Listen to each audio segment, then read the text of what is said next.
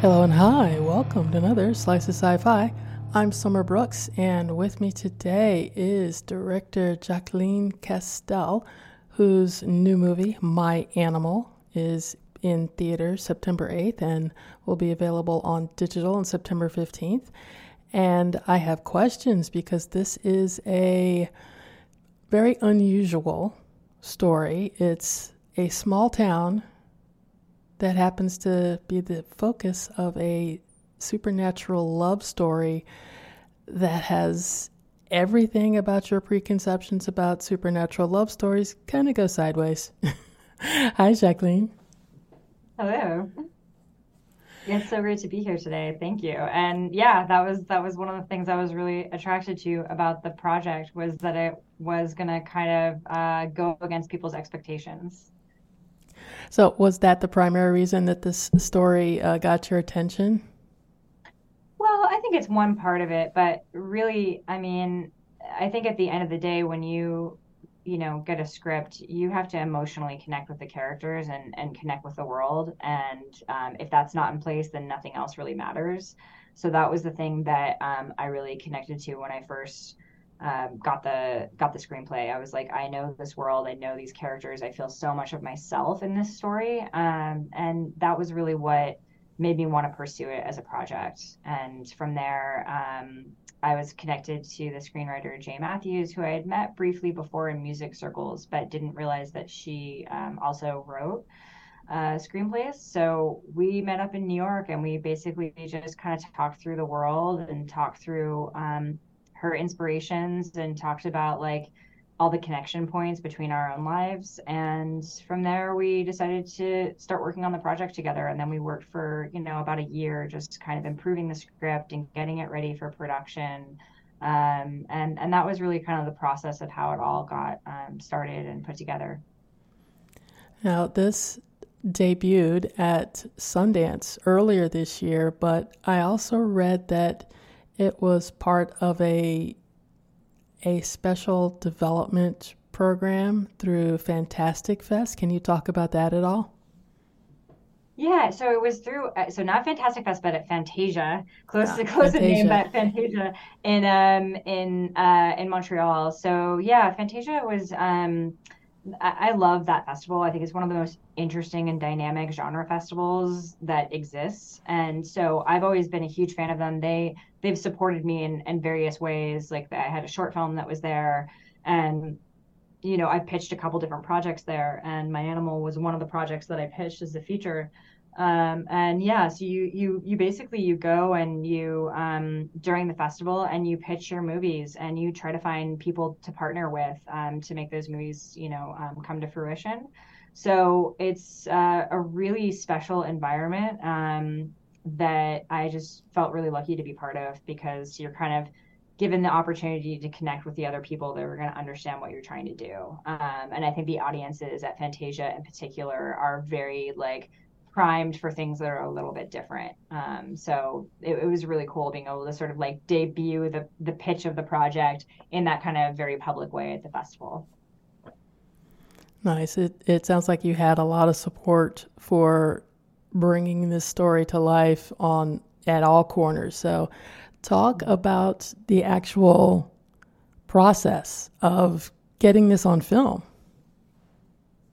Oh, yeah, it was pretty wild, because I think we had to make the whole movie during a pandemic, like even like the casting process started in May of 2020, and we actually had to push the movie for a year because of the pandemic. So it was really there was a lot of twists and turns, and there were a lot of ways that the movie shifted in ways that I never could have anticipated. And so I think a lot of it is just you always kind of have to be like quick on your feet and you're always like problem solving and figuring out, from every step of the process, from financing it to actually starting to prep the production.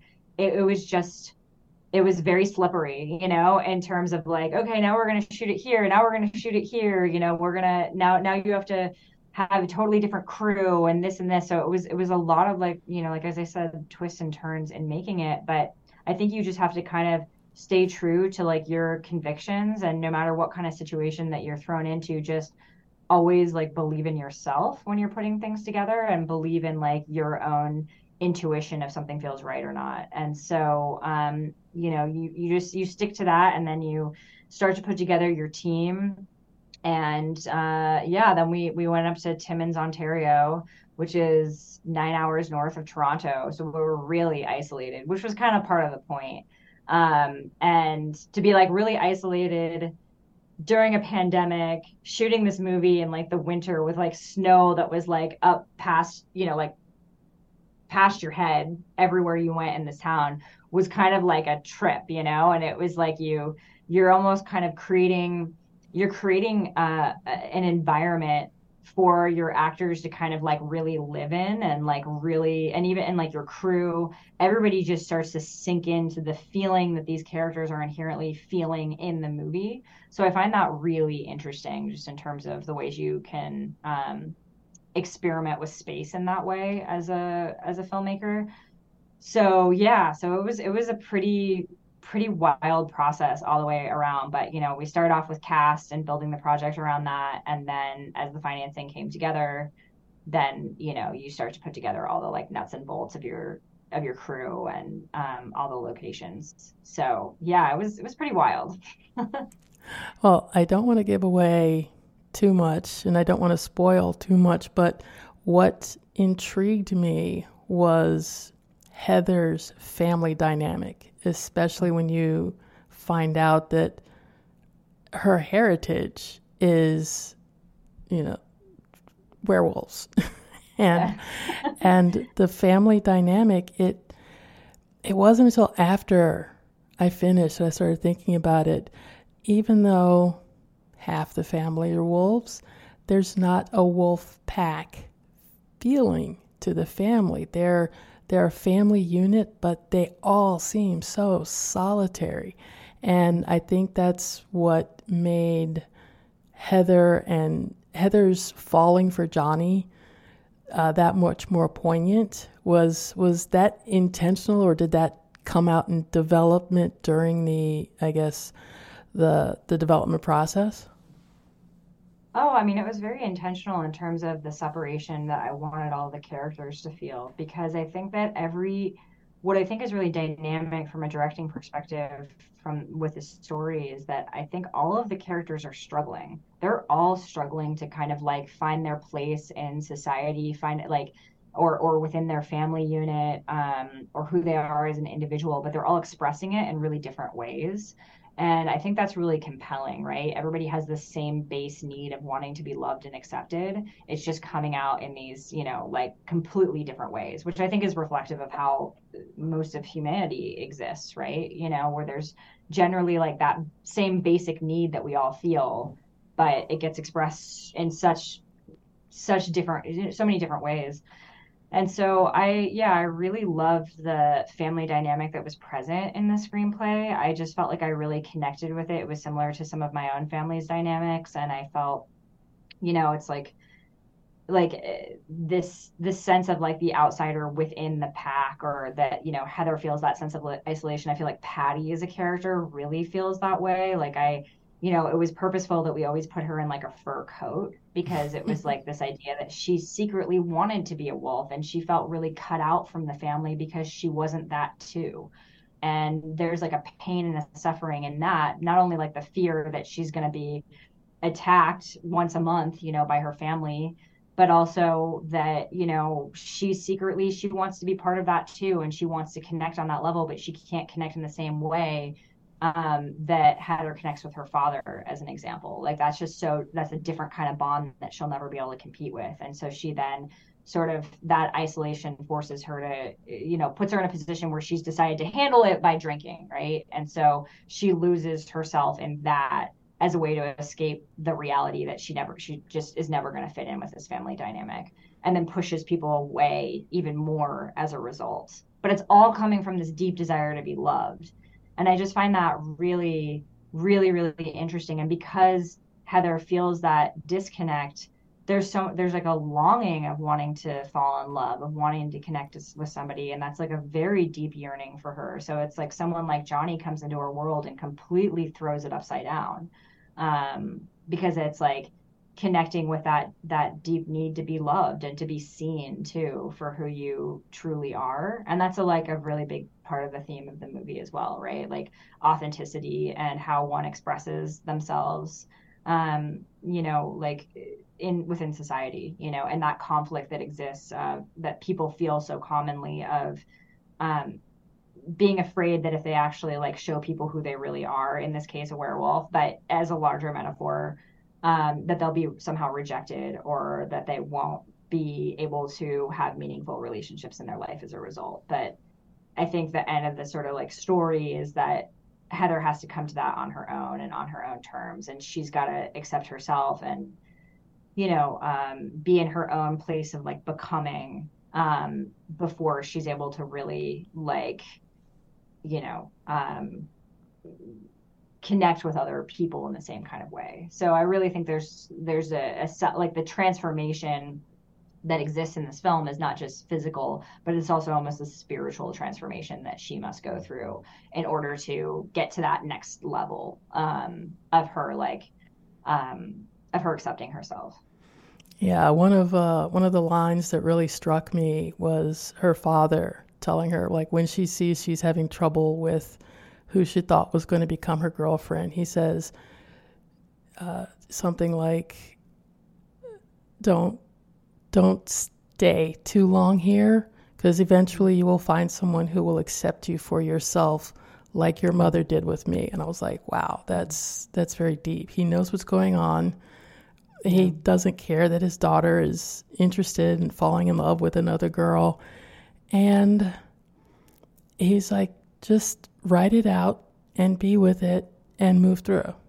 And that struck me as very compassionate and understanding, and sort of like the whole root of what the emotional theme in the film was. Oh yeah, absolutely. I mean, like he's such a just great dad figure, because he's the one kind of person in Heather's life who completely accepts her for who she is. Like he's like kind of almost like the gatekeeper to all her secrets, right? Like he knows what her secrets are. There's like that line even earlier in the story, like, your secret's safe with me, right? But that's like got multiple meanings. Mm-hmm.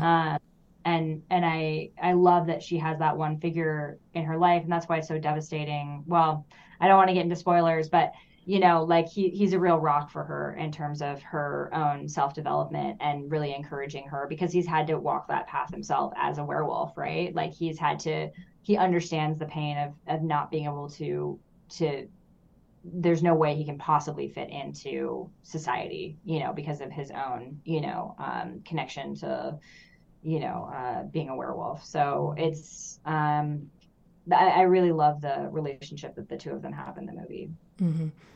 The funny thing, the scene that I did not see coming, was the two girls in the car doing donuts on a frozen baseball field while expressing their disdain for Johnny's sometimes ex-boyfriend Pete. And I was like, you can only do that in the winter. That's hilarious. Yeah, I know. That was a really fun scene to shoot, and it was like, it was Heather kind of expressing her rage that, that Rick's a baseball player, and it's kind of like, all right, we'll go, like, you're gonna, mess me up, or mess with Johnny, then like we'll mess with you in this symbolic way. So I really love that scene, because it was also just really difficult for us to execute on set, like because everybody kind of told me there's no way you're going to be able to shoot that, and I just really stuck to my guns on it, and I was like, no, we're going to shoot this, it's going to happen. And there was lots of snow plows involved and switching of baseball fields. There was the original baseball field that we had, there was concerns because there was like a pitching mound that was built up more. And so it was like, well, we're not going to be able to find it because there's so much snow. So like it could actually like really, like it could be really bad for the stunt driver because they don't know where it is. And so we switched really last minute to another baseball field that we felt that we could plow effectively. And then we just in the nick of time, like booked it in time, got it bulldozed. And I think there was so much nervousness oh, is this going to work? Are the donuts going to work? Is this going to be okay? Because we also had this vintage car and all these other sort of elements to it. But then we got on set, and our stunt driver Stephanie was so amazing. She had like, and she was perfect. She had red hair, you know, like she could totally like pass for Heather. And it was really fun because when we shot some of those bigger, wider shots of them doing the donuts, we had our second IC, Lindsay. She was in the car with her, and so it was just the two of them. And we had it mic'd on the inside, and you could just hear them laughing so hard as they were just like spinning around. And there was so much joy that day. And we shot that scene really quickly, and it was the one I was most terrified about. I was like, oh, we're gonna have so many technical problems. And then we didn't, and it worked, and it was a real moment of triumph for me on the production. I felt really good that day. Nice. So are you working on anything else now that you can talk about? Yes, I mean, I have, there's lots in the works right now, which is really exciting, but I'm gonna keep it a little like quiet for now, but it is, on the same kind of, I'll say that it's an occult erotic thriller, which I'm really excited about, with some similar themes, but I'm really excited about it. So that'll be next, but that's all I'm going to say about it. Awesome. Awesome. Well, Jacqueline, thank you so much for your time today. The movie is My Animal, out in theaters September 8th and on digital on September 15th. And we'll be back with more Slices Sci-Fi right after this.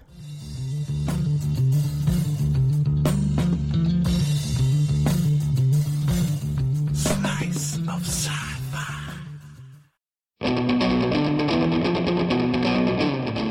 Escape Pod, the free science fiction podcast brought to you by Escape Artists. I rippled a welcoming cadence of light beneath my skin, and then, seeing the newcomer was human, made my best approximation of a smile. Welcome to Helixer Transgalactic Lounge. Each week, one story told well. She should have never come back to this God's forsaken junk heap of a space station. But she couldn't help but miss it when she was away for too long. From the most astonishing and visionary storytellers of the genre. But because time is a trick of the mind, it can be hacked, and we have gotten good at it. We had to. Subscribe wherever you get your podcasts, or find us on the web at escapepod.org and on Patreon under EA Podcasts.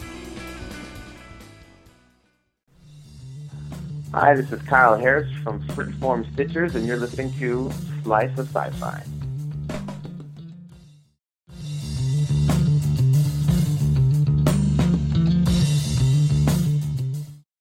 Again, the movie is My Animal from Paramount Global Distribution.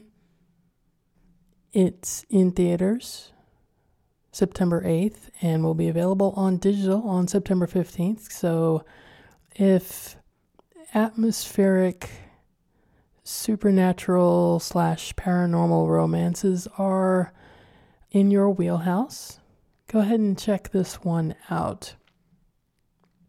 Is that it did really well at Sundance earlier this year and has been getting a lot of acclaim. Given the budget they had, the effects aren't over the top. They're really, really subtle, but you can tell when the effects are in place. Stephen McCaddy as Heather's father, the alpha of the pack, so to speak, the father. He's got a really, really understated performance that is just so heartwarming. He sees that his little girl is growing up. She has a set of younger twin brothers who are on the edge of being unruly terrors. And hockey is what keeps the family together for the moment. And his compassion for what his little girl is going through. I mean, she's growing up. She's grown up. and trying to find her place. And eventually we discover along with her that her place is not in this town, and we wish her well on her journey. But how about you? What sort of family dynamic, strangeness, self-discovery type genre movies do you like to watch? Let me know. Call in. The voicemail number is 602-635-6976, or you can shoot me an email, summer@sliceofsci-fi.com. You can also comment over at Twitter @sliceofsci-fi, or leave a comment in the discussion section for this episode over on the website, sliceofsci-fi.com.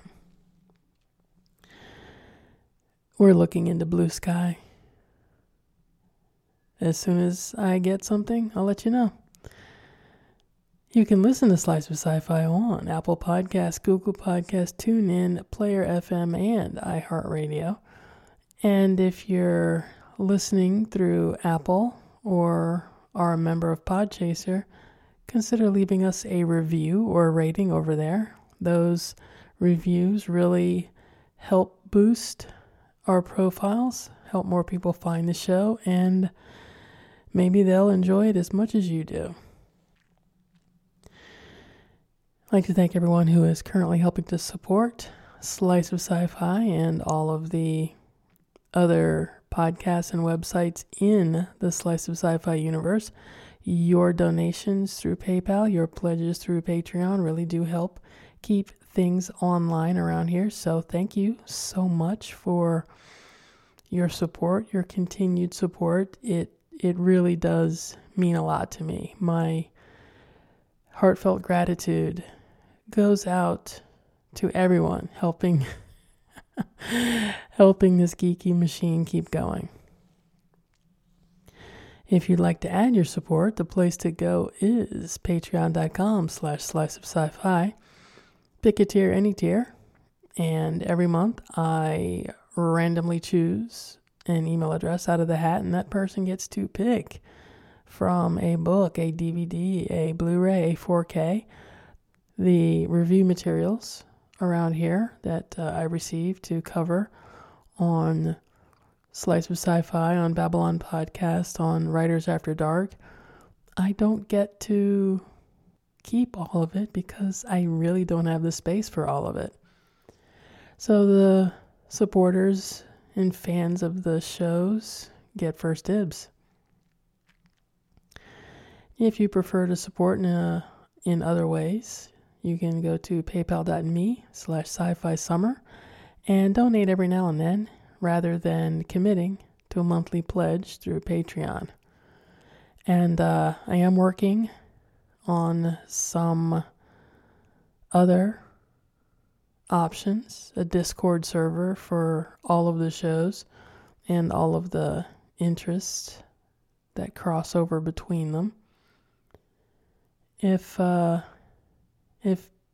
joining a Discord server for Slice of Sci-Fi interests you, let me know. I'm trying to get a feel for where we can take this as a community. One of the things that interests me about Discord is I could do live streams in there. Could be special interview live streams for paid supporters. That's an option that's really, really high on the list that intrigues me. That's just one of the ideas I've got rolling around here to make things better and easier on my end and more fun for you on your end. You can also check out our content over on YouTube. We have movie reviews and the occasional funny contributions from other friends and neighbors of Slice of Sci-Fi. And pretty soon, some old content will be showing up over there. Old podcasts that haven't been online for a while. The Babylon 5 audio drama, Voices of Babylon, will eventually be showing up over there, as well as Kick-Ass Mystic Ninjas. So stay tuned for that. You can also help support efforts here through our affiliate store, which is over at sliceofsci-fi.net. You can browse through our curated selections of books, TV shows, and movies, stuff that we have found interesting that you might have forgotten about or not heard of. So that catalog over there is growing, and like I said, everything over there is an affiliate link, so your purchases there also help out here. But that'll do it for this episode. Thank you all for listening. We'll be back with more Slice of Sci-Fi next time. Take care.